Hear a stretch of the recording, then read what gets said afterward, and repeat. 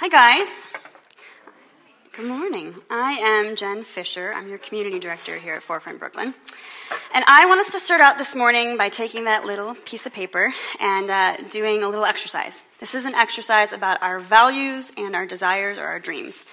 So first, I want you to answer this question, okay? Take out your little Forefront pen and answer this question. What are 3 things that you would like to have that would improve your quality of life now?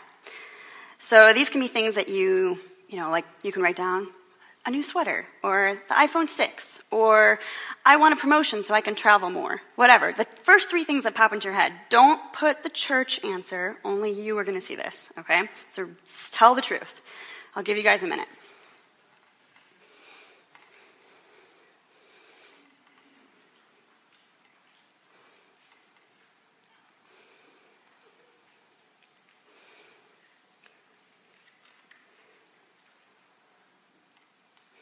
I should have told Ben to stay up here and play a little music or something. That'll be second service. Okay. Got 3 things? Roughly 3 things? So let's consider this our list of our desires or our dreams. All right, now start a new section on the sheet of paper or flip it over, whatever, and answer this question. When things are going really well in my life, what does it look like? In other words, when things are going really well, when I'm feeling good and healthy and balanced, I go to the gym regularly, or I'm eating healthy, I pray, I sleep regularly. Whatever it is, I have good conversations with friends. Put down whatever it is, a few things that make you feel good and healthy and balanced. What matters most in your life, the things that bring you wholeness, I guess. Write a few of those things down now.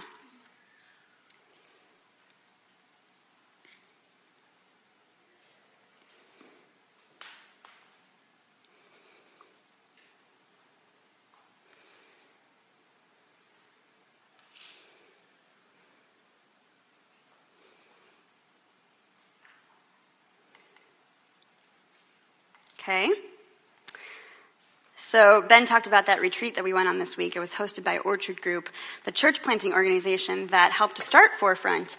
On that retreat, we made up a list like this of our what matters to us, our values, what brings us joy and meaning. So we answered the question, what brings you delight? And I realized that for me, the things that I delight in are also the things that matter most to my health and my balance. So, praying and having good conversations with friends. If I'm doing those things, making those things that I delight in a priority, even when life is stressful and anxious and my to-do list is really full, I often find that it's a little bit easier. It's a little bit easier to take on the challenges of life when I'm still focusing in on what really matters to me. So this second list, let's pretend, is our list of what matters. So now I want us to take a moment to look at both of these lists together. And I want you to ask yourself, do you see any conflict in them? Ask, will these things truly give me the joy and meaning that I'm looking for? These things that I desire, do they match up with the things that matter to me? Or would I have to sacrifice some of what matters in order to get the things that I desire? See if there's any conflict or any challenges between those 2 lists. And if you do find some tension, then I want you to know that you're not alone. We live in this incredible city, but New York definitely makes it hard for us to live from a place where we feel balanced and whole, to live from a place of what matters most to us when we are surrounded by these material things and these pressures of this society everywhere we look. I have some friends. They're married, and they have a daughter who is in middle school. And they were telling me recently that they'd made a decision to start living more out of their values as a family. So this meant that they were going to make more time in their lives for rest and family time. And this is a family that had the luxury of being able to do some of these things. The father, he's a lawyer. He decided to cut his workload down from 5 days a week to 4.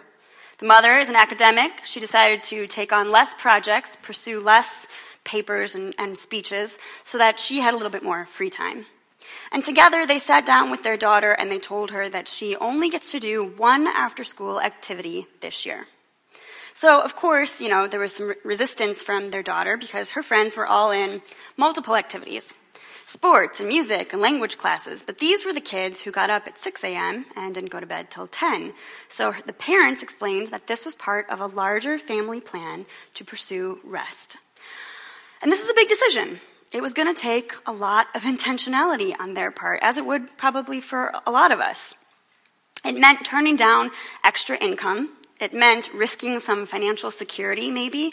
They didn't know how they were going to feel about this decision 20 years from now. It's not a natural choice to make in our culture.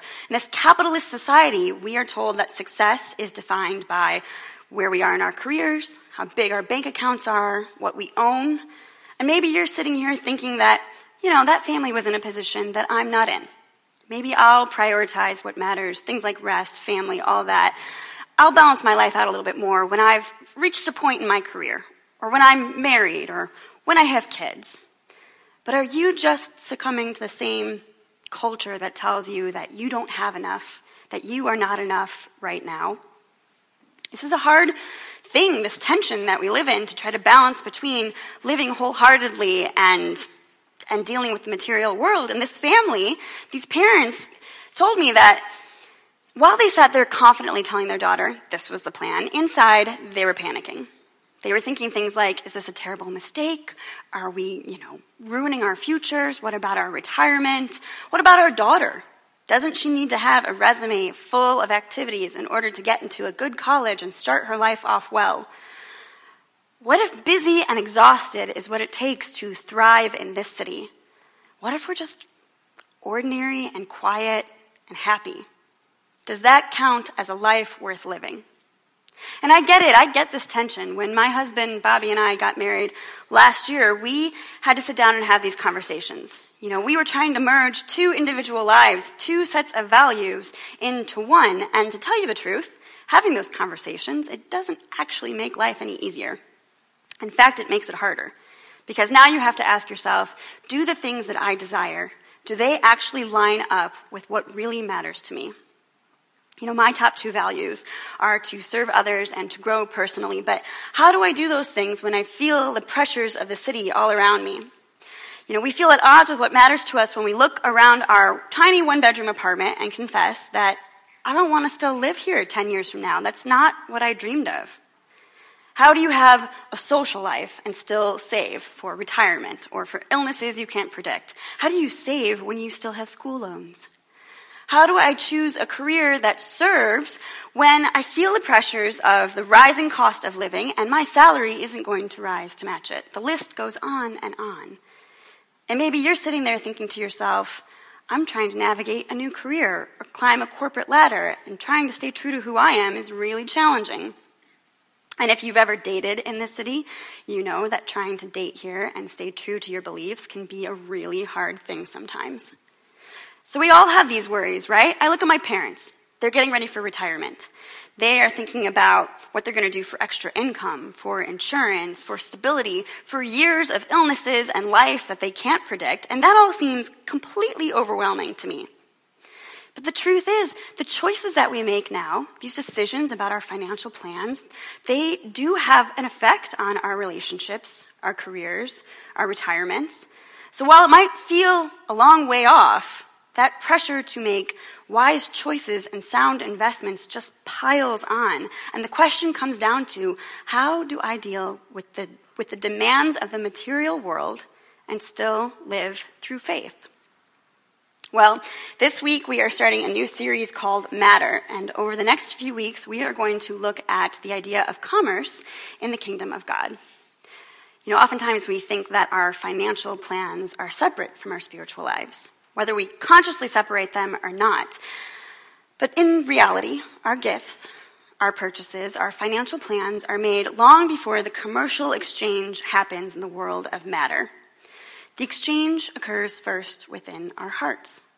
And all that Jesus taught, all that he modeled and ministered was aimed at getting people to shape the heart first, because he knew that if we shaped our hearts, then our outer actions would soon follow. So what we spend our money on, it matters to our faith. It matters to our character. It matters to Jesus, because the spending of our money is always preceded by the priorities of our heart. So in this series over the next few weeks, we're going to try to shape our view of the material world by first shaping our hearts. And we're going to start this week with that tension, that anxiety that we all feel when we are trying to live from our hearts, but that fear of the future, of the unknown, tries to take hold. And this is a struggle that humankind has faced throughout the ages. Ben just read for us from the book of Exodus. Here we see the people of Israel. They are committing this sin that just outrages God. Out of their anxiety, they build an idol, a golden calf. And they give it credit for what God has done for them. But in order for us to understand the magnitude of this sin, we first have to understand the context of their story. So, here we are with the people of Israel. They have just been freed from slavery, and they're in the desert of Sinai with Moses and Aaron, who led them out of Egypt. They've traveled for about 2 to 3 months to get to this place, and the book tells us that there are 600,000 men plus women and children. Now, throughout this journey, God has done a number of miraculous things for them. He sent plagues on the Egyptian people, like frogs and hail and all kinds of crazy things. He drowned the Egyptian army in the Red Sea after parting it for them. He fed them through water from a rock and from dropping little bits of food or manna from heaven every day for over 1 million people every day. He provided for them. He did all these things that were miraculous and amazing and astonishing. And as we read about these strange miracles, we start to see that the desert is taking its toll. You know, even though they're not slaves anymore, at least in Egypt, they knew the surroundings. Everything around them felt familiar, comforting to some extent. But now, out here in this desert, it's barren and lonely, and they start to forget how God has cared for them along the way. So they start to grumble. That's actually the word the Bible uses. They grumble, and they fight, and they worry. They worry about being killed. They worry about starving to death, not having enough to drink. Despite everything that God has done for them, they are terrified of what the future will bring. The past and all of its glory is just not enough to make them feel certain about the worries of today. So we enter this story now at this point of really grave uncertainty. Moses has gone up on the mountain to talk to God, to find out what the next steps are for the people, and he hasn't come back yet. The Bible says that he's gone for 40 days and 40 nights. And the mountain, meanwhile, is surrounded by this giant gray thundercloud. There's all this rumbling and scariness going on up there, and they watch Moses just climb right into the middle of it. So maybe they think that he's a goner. You know, maybe they think God has abandoned them, that Moses, their middleman, that he's not coming back. And they're scared. You know, maybe they waited 3 days, maybe they waited 38. We don't know. But whatever faith these people were building up over the course of this journey, it was lost in the fear of the unknown when anxiety overtook them. Can any of you relate to this? I know that I've had plenty of times in my life where I have been asking for something from God where he just wasn't coming through quickly enough. He wasn't coming through on my timeline, so I decided to take matters into my own hands. Or I just lost faith altogether. So I can sympathize with the people of Israel when they go to Aaron saying, we need some answers from God. You know, we don't know what happened to Moses. We want a God that we can control. We want to be certain of something because we're scared of the future. We don't want to be alone. When Moses isn't there to protect them, they exchange this God they can't control for one of more manageable dimensions, for an idol that they've seen before. They've seen in Egypt, and it's a golden calf. So Aaron told them, take off the gold rings from the ears of your wives and sons and daughters and bring them to me. They all did it. They removed the gold rings from their ears and brought them to Aaron. He took the gold from their hands, cast it in the form of a calf, shaping it with an engraving tool. The people responded with enthusiasm. These are your gods, O Israel, who brought you up from Egypt.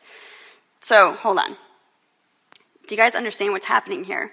These people are literally taking the gold, the necklaces, the earrings, right off the necks and ears of their wives and children. They're giving it to Aaron to make this shoddy, tacky, golden calf. And it's shocking when you stop to realize that the only reason why they have these things, because remember, they were slaves. They have these fine metals because God allowed them to raid the homes of the Egyptians before they were freed. And now here they are literally taking these gifts of gold from God and turning them into an idol and giving that idol the credit for what God has done for them. It seems kind of crazy, but how often do we take personal credit for the gifts that God has given us? Have you ever felt pride for landing that new job? Or for graduating from school? Or having that apartment that your friends are envious of? When the truth is, your health and your ability to work hard are gifts from God. Your brain, your aptitude for learning, your gifts in science and math, they're gifts from God. As mundane as it might seem, even your timing of getting to that apartment and signing that lease before the next guy is a gift from God. I was having a conversation with one of our friends in this community, actually, about this, these ordinary gifts that we often forget about, that we forget to thank God for.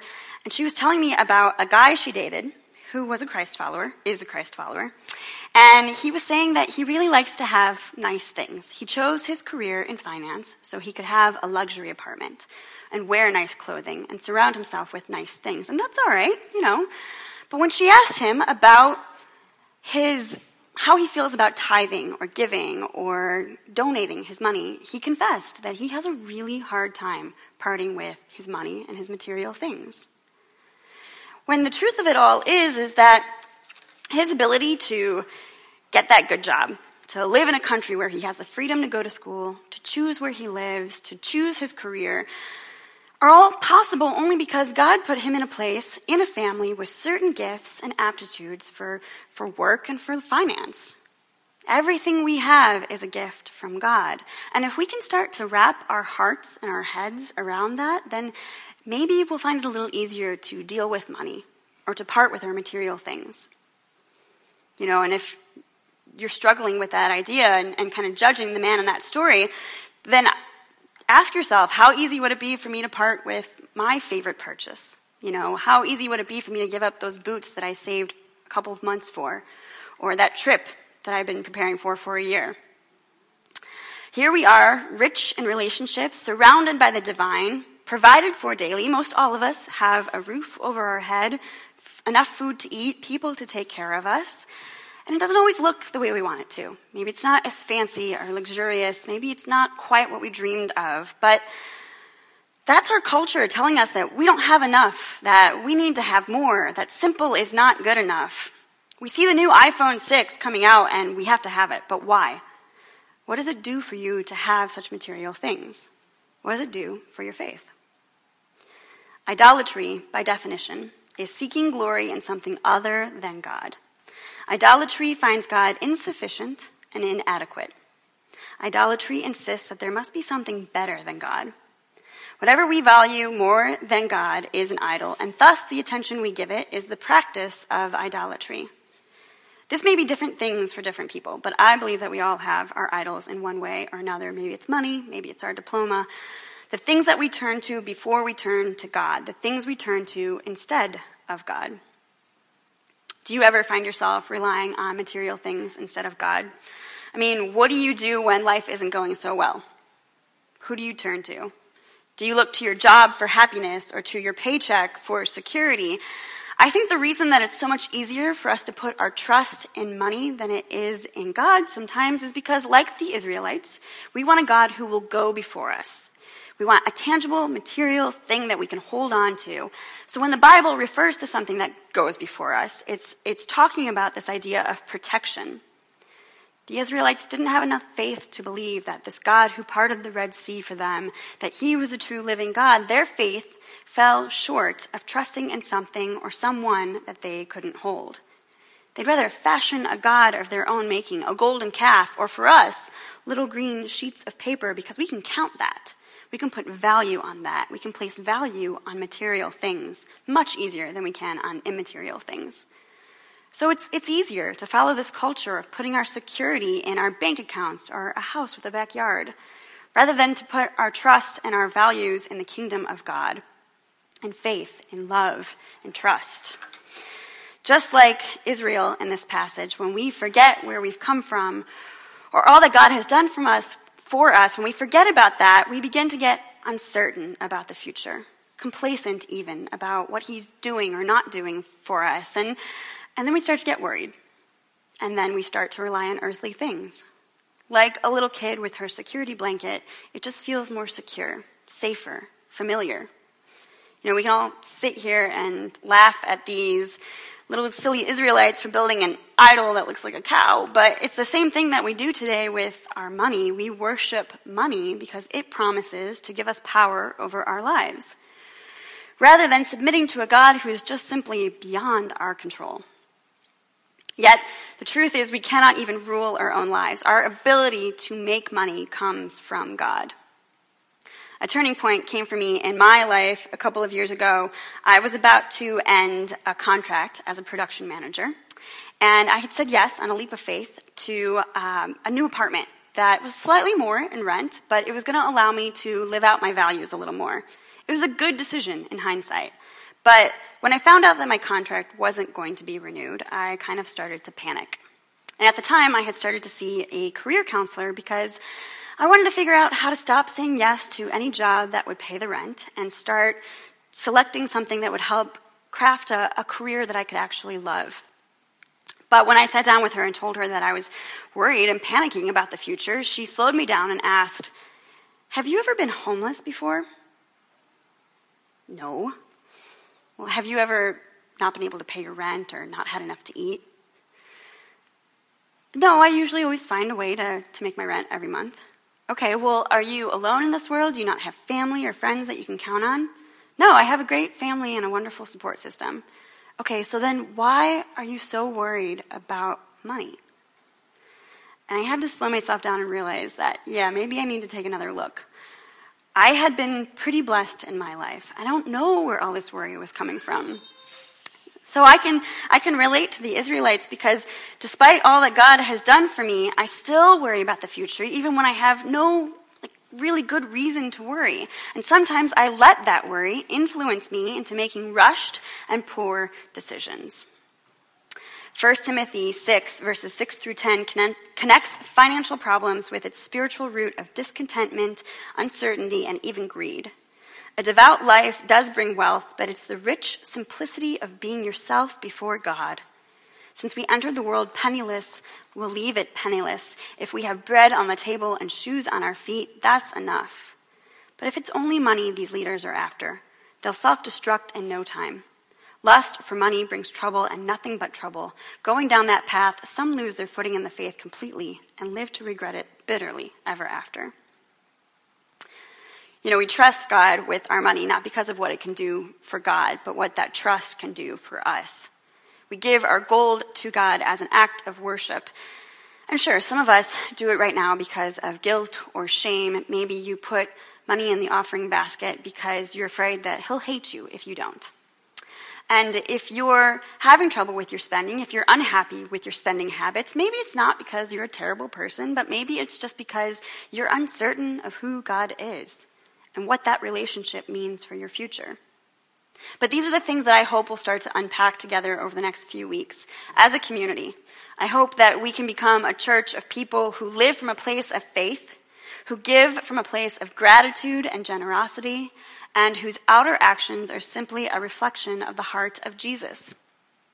God doesn't want our gold. He doesn't want our idols because of what it will do for him. He wants those things because of what it will do for us when we part with it.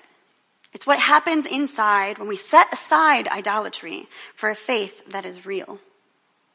The story that I shared earlier about the family that's wrestling with living from their values and struggling with the material world. Well, the truth is that as Christ followers, we are called into that same tension.